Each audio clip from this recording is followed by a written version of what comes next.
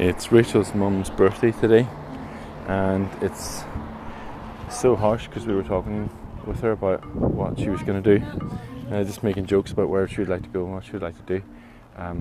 Going to the gardens about as much as we can manage. Luckily it's like 16 degrees, blue sky, sun shining, absolutely cracking day. You couldn't ask for a better day weather-wise, and so get the grass cut, sit outside. She can have a glass of wine, we can have some juice, and everybody's happy.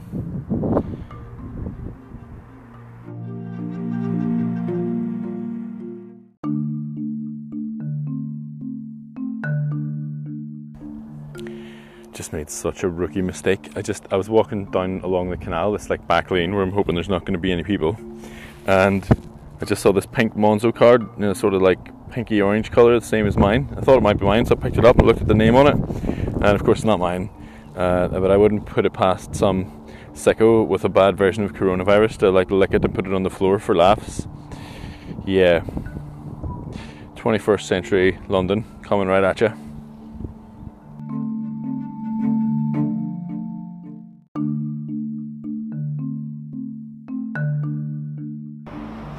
Thursday the 26th of March. Actually, I was going to say earlier that the days are going slowly by, but they're not. It's flying in. 26th of March already. It means it's 15 days since the pandemic was declared by the World Health Organization in response to the rapid growth of a particular coronavirus called COVID, which is highly infectious and for many people deadly.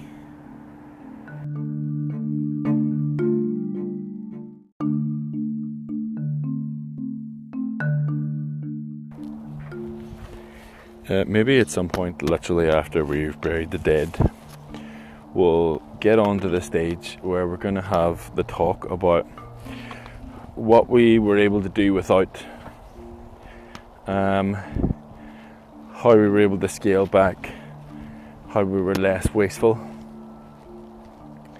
how we were able to come up with a much better division between what is work time and what is private time, social time. And also we're going to look, I think, probably differently at our cities in particular. It's an interesting time for doing that because it's springtime and the verges and the back rows and the lanes and the side streets are changed. And I'm walking along and everything's beginning to look in full bloom and a bit overgrown, and it feels like we're not very far away from like grass growing in the middle of the street sort of thing. I think that's years away, but still that's kind of how it feels. The early montage of the disaster movie has happened, and we're in the middle of Act 2 basically. But I hope that we do that, in particular in relation to maybe the transport that we use and how much moving around we do and how fast our pace of life is and all those things. We might not necessarily be able to do that individually, but if we could do it collectively, then that would be one good thing out of this bad situation. And we haven't really managed to build a beautiful city in the last couple of hundred years, certainly not the last century. And so he tries to just deconstruct a little bit about why that's the case. And one of the many answers that he comes up with is that the thing that we think that we want from social architecture often isn't the thing that we actually want from architecture. So we tend to emphasize wide open space, privacy, individuality, but actually architecture in some of the best places actually facilitates small confined social spaces, and you can see this. So if you think of places that are in the news at the moment, it's those sort of little close streets in Italy, where people who are confined to their homes are singing at each other across the balconies. And even if you think about some of the most popular tourist spots in the world, it's often the places with tiny crowded streets. It's not necessarily places with the biggest avenues and boulevards, although of course they feature as well.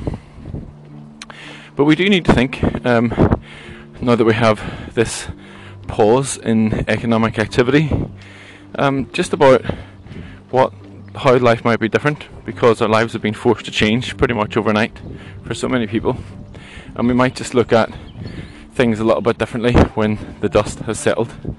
And I don't mean that to sound like this is some kind of golden opportunity, because obviously it's a pandemic, people are dying, it's bad. But that doesn't mean that we can't also use it as a time to think a little bit outside of the box.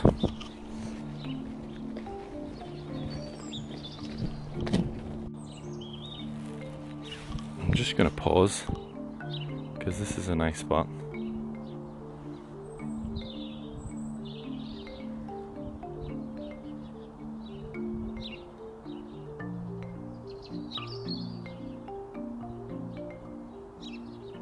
And there are little finches and tits everywhere.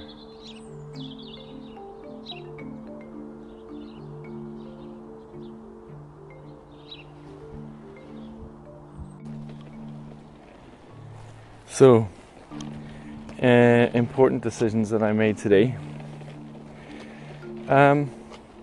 Over the last couple of weeks, I have been eliminating things that have made me anxious or contributed to my anxiety or made life difficult for me. And I've been trying to solve them kind of one by one. And the work one was kind of solved for me. And being away from the building for a while has really given me some space and just toned things down for me a little bit and allowed me to get a grip of my life again. And that wasn't a decision. Well, it kind of was, because I'd made the decision that I was going to self-isolate, where I'd actually ummed and erred about that for a while because I wasn't terribly convinced that Rachel's illness was coronavirus. I am now, because she has the no taste symptom, which is a telltale sign. But so the work was gone. I had already a few days before that, with encouragement from some superb people, decided not to drink any alcohol for a while. That was a good choice. So I haven't had that for several weeks.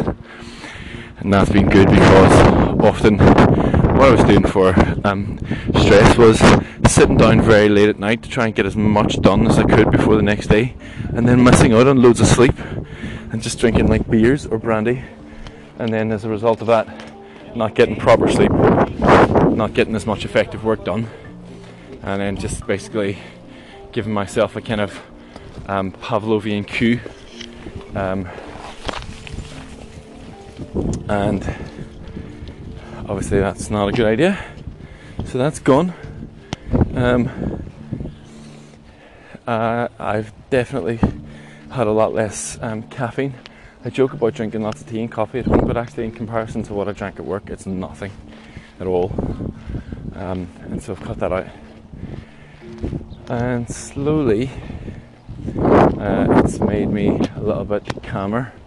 And I still experience quite intense bouts of anxiety, but I'm much more aware of them coming on, and I'm much more aware of the fact that they're going to go away, and I don't feel the killer sensation. There's this particular sensation that you get, like that feels like you're going to die, and I seem to have numbed myself to that a little bit. And then today, I took another decision and decided that the news is just annoying me now, actually.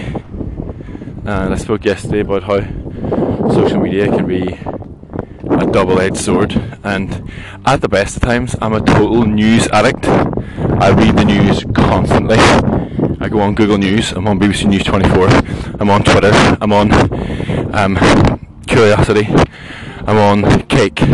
I have so many apps that I track the news from all sorts of different places, and that's good because that's something that I'm interested in, and I always have updated information, and I like to stay well informed, and I share a lot of that stuff with my students, and I teach a lot about how to be a good consumer of news media and how to use that to be a participating citizen and all that kind of stuff. But it's just about overwhelming at the minute, and there's just so much fear and loathing out there, and I just don't really need it at the minute, especially when there's this golden opportunity to be just a bit more in the time and moment, just a bit more staying at home, mind is at home, not necessarily freaking out about every little thing that's going on outside. And so I've just basically protected myself a little bit from that. Just logged off Instagram, deactivated my Twitter account, got rid of some news apps. I'm not saying I'm not going to know what's going on in the world, but I'm just not going to be constantly checking my phone for updates to see how many people have died, or what some annoying person, I use the term lightly, in the government is saying about this or that, because I don't need to know that in any immediacy at the minute. I got much more important things to focus on, so that's got me feeling calm.